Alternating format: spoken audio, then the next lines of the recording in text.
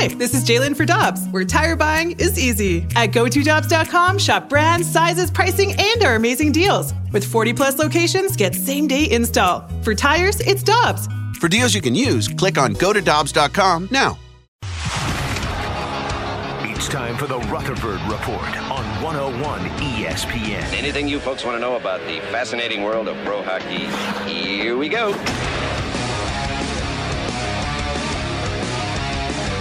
Jeremy Rutherford from The Athletic is our Blues insider. And today is a big day, obviously, because the Blues start training camp. But, JR, we were talking during the break, and we want your all-time record number of pieces of pizza eaten at one sitting. What a question to start the day here. This is great. Before I give you an answer there, I got to tell you, we were on the road, all the media, and this is back when Jimmy the Cat Hayes traveled with us, Bernie Fedorko, Kelly Chase. I was the last one to show up because I was writing an article. And when I got there, this table of like 10 guys had a bet of how many chicken wings I was going to eat. And I got there, and I disappointed everybody. I had about 10 or 12, and they had me down for 30 or 40. So I got a bad reputation. But as far as pizza goes, I can demolish a pizza. I'm an Emos guy. I do love Emos. I could probably, let's say, 6, 7, 8 pieces. That's really, really good. That's impressive. Yeah. So Danny was telling us that Bernie Fedorko used to be able to do like 17 Little Caesars pieces. Well, actually, Bernie can't out-eat me. I've been in a lot of press boxes and media lunches, dinners with him, and he puts a hurting on it. But then what you'll always see with Bernie Fedorko, and Dan can attest to this, is the next day at 6 a.m., he is in the hotel gym on that treadmill sweating his butt off, and he puts in 5 or 6 miles. So Bernie can put it down, but he can also take it off. Playing for the tie. That's my motto in life. Mm-hmm. Well, JR, as camp opens, what's the biggest storyline that you're looking forward to finding an answer towards? To me, Michelle, it's probably how do these first couple lines shake out. You had all the storylines all season long that probably people are getting tired of with the Vladimir Tarasenko situation, so on and so forth. But now you have Buchnevich, you have Saad in camp, you have Robert Thomas signed. Is he going to be in the top 6? Is he going to be on the third line? Are they going to put Jordan Kyrou in the top 6? To me, how do these top 2 lines, 3 lines shake out? Where's Craig Berube going to start with them first? And it's going to be kind of hard to deduce in the training camp practices because they'll have a couple groups going, and so you'll see pairs together, but you won't see lines together. But I think as we get a few days into camp, maybe a week into camp, we'll be able to see what they have their eyes on. How about Tarasenko? How do you think this is going to play out? Well, I got to be honest with you. I told you guys a couple months ago I didn't see this day coming when camp would start, when he would be here. I really didn't see it. And it's still possible that he's traded before the season starts, but I think it's a situation where absolutely nothing has changed, Dan, from the standpoint that he wants to be traded and the Blues want to move him.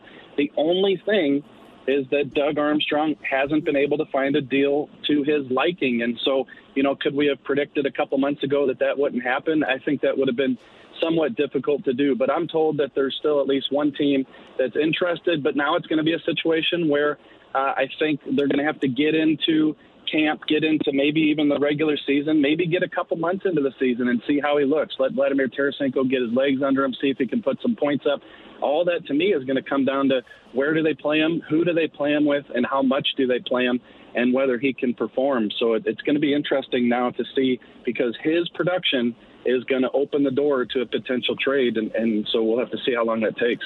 JR, you and I were both covering the team the day that Ken Hitchcock earned his 700th career victory against Craig Berube and the Philadelphia Flyers. These are two guys that have a tremendous amount of respect for each other. Hitch has worked as kind of a mentor for Berube, so for Hitch to come back as a coaching consultant seems like a fit like a glove to me. Yeah, it absolutely does. And here's the thing is they've been talking for the past couple of years. I remember interviewing Ken Hitchcock last season, and he said, Craig calls me. I give him some ideas, some advice. We bounce things off each other. I think even during the Stanley Cup run, the two were talking. So to me, this is putting a title on a relationship that's continued over the years. Ken Hitchcock definitely wants to be involved some way, somehow. He has strong ties to the coaching staff, too, with Jim Montgomery, Steve Ott. Steve Ott played for him. And yesterday when I texted Ken Hitchcock, hey, congrats, he texted back, Thanks, buddy. See you at the rink. Hey, and then the other move yesterday, Peter Chiarelli is promoted to Executive VP of Hockey Ops. What does that mean? Well, he's going to take over for Dave Taylor. Dave Taylor had that position with the Blues for a number of years now. You know, you could kind of see this one coming, honestly, because Doug Armstrong and Peter Chiarelli have had a relationship for a while. Team Canada also, when Peter Chiarelli was let go by Edmonton in 2019, I believe it was, he popped in with the Blues and hung out with the brass on several occasions. I don't know that there was a spot available, but now Dave Taylor, he's been shifted to an advisory role, and Chiarelli takes over the VP of Hockey Operation. We have to keep in mind, and I know you guys have talked to Doug Armstrong about this, he's got Team Canada duties this year, and so he's going to be pulled a few different directions. And somebody with experience, Chiarelli, who won a Stanley Cup with Boston in 2011, is going to be able to offer that support. JR, one person I don't think we've talked a ton about this offseason is Jordan Binnington. And I was reading Jim Thomas in the Post-Dispatch this morning, and it struck me, he pointed it out, and it struck me that he was right. Binnington still hasn't played an entire full season in the NHL yet because he came in 2019, then you had the stoppage in 2020, an abbreviated season last year. So I'm really interested to see how Jordan Binnington fares during a full season if he has that durability. Yeah, I am too, and I'll tell you, I did some number crunching last night. You know, you look at a situation where Binnington has the Stanley Cup run, and then he gets the 2-year bridge contract, and then he gets the 6x6 deal that's going to kick in this year. And I think some fans, who have short memories, I might add, are a little critical, saying, does he really live up to the long-term contract that the Blues gave him? And the number crunching I did that's in my article at The Athletic today is, you look at the past couple years in the regular season, he's been a top 5 goalie. He's made 90-plus starts. He's one of only 3 goalies in the league to make 90-plus starts the last 2 regular seasons. And his save percentage and his goals against is top 5 in the league in the past 2 regular seasons. So, yes, it hasn't been there in the playoffs, but I think we can all agree that the team hasn't been the team in the playoffs the past couple of years. Binnington in the Edmonton bubble didn't play great. Hey, that's for sure. But I think if you got a goalie who you can be really confident in the regular season and you play better as a team in the playoffs, I think they got a good situation. So, JR, as NHL training camps open up, explain to fans maybe what's happening with COVID rules for players, vaccinations, what do the players have to do? Also, media a little bit. I am curious about that. Maybe not the fans, but I am. But, are some of the players being held out because if they're not vaccinated, they can't get in? What's the situation here? Yeah, so Bill Daly, the deputy commissioner for the NHL, came out and said that they had about 99% of the league that was vaccinated. There's a few names trickling out of players that aren't. The Blues, to my knowledge, are fully vaccinated, so that's good news here in St. Louis. So the protocol is going to open up for a little bit for them this season. They're going to be able to go out to dinner, hang out with each other, and do things. That's going to be good for guys like Torrey Krug, who came in last year and wasn't able to do that. As far as training camp, we as media are going to be allowed into the building. I believe we need to be vaccinated, also wear a mask, but we are going to start out doing the Zoom phone calls, so that's not going to change from last year. Hopefully we'll make some progress and be able to get some more in-depth interviews soon, Dan, and bring people the latest on this team.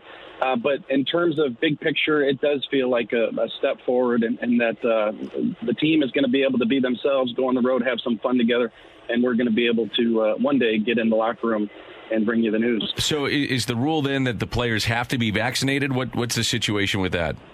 Yeah, the players have to be, well, they recommend that they be vaccinated, but what happened, Dan, was the league put it on the teams and the NHLPA to kind of push the players in that direction, and I think that's what's happened, because if you're going to miss time due to COVID because you've contracted the virus, then you're going to miss a paycheck. And so I think a lot of players that were on the fence about getting the vaccination went ahead and got it in time for camp. So I think that's a good thing if you look at it, because you just can't have a situation, especially in a year where you're trying to squeeze the Olympics into the schedule, where you're going to miss games. JR, always great stuff. Thanks so much for the time. We appreciate it, and we'll talk to you soon. Yep, thanks, guys. That's our Blues Insider from The Athletic, Jeremy Rutherford on 101 ESPN. Here's the lowdown on lowering bad cholesterol from Leqvio. Lowering bad cholesterol is hard, but you could do hard. You lived through 5 fad diets, 11 sleep training nights, 9 mediocre middle school recitals, 1 heart attack. And with Leqvio, you can lower your bad cholesterol and keep it low with 2 doses a year after 2 starter doses. Prescription Leqvio and Glycerin is given by a doctor for people with known heart disease on a statin with diet who need more help lowering bad cholesterol. Common side effects are injection site reaction, joint pain, urinary tract infection, diarrhea, chest cold, pain in legs or arms, and shortness of breath. Results may vary. Learn more at Leqvio.com or call 1-833-537-8462. Ask your doctor about Leqvio. That's Leqvio. Lower, longer, Leqvio. Geico asks, how would you love a chance to save some money on insurance? Of course you would. And when it comes to great rates on insurance, Geico can help. Like with insurance for your car, truck, motorcycle, boat, and RV. Even help with homeowners or renters coverage. Plus, add an easy-to-use mobile app, available 24-hour roadside assistance, and more, and Geico is an easy choice. Switch today and see all the ways you could save. It's easy. Simply go to geico.com or contact your local agent today.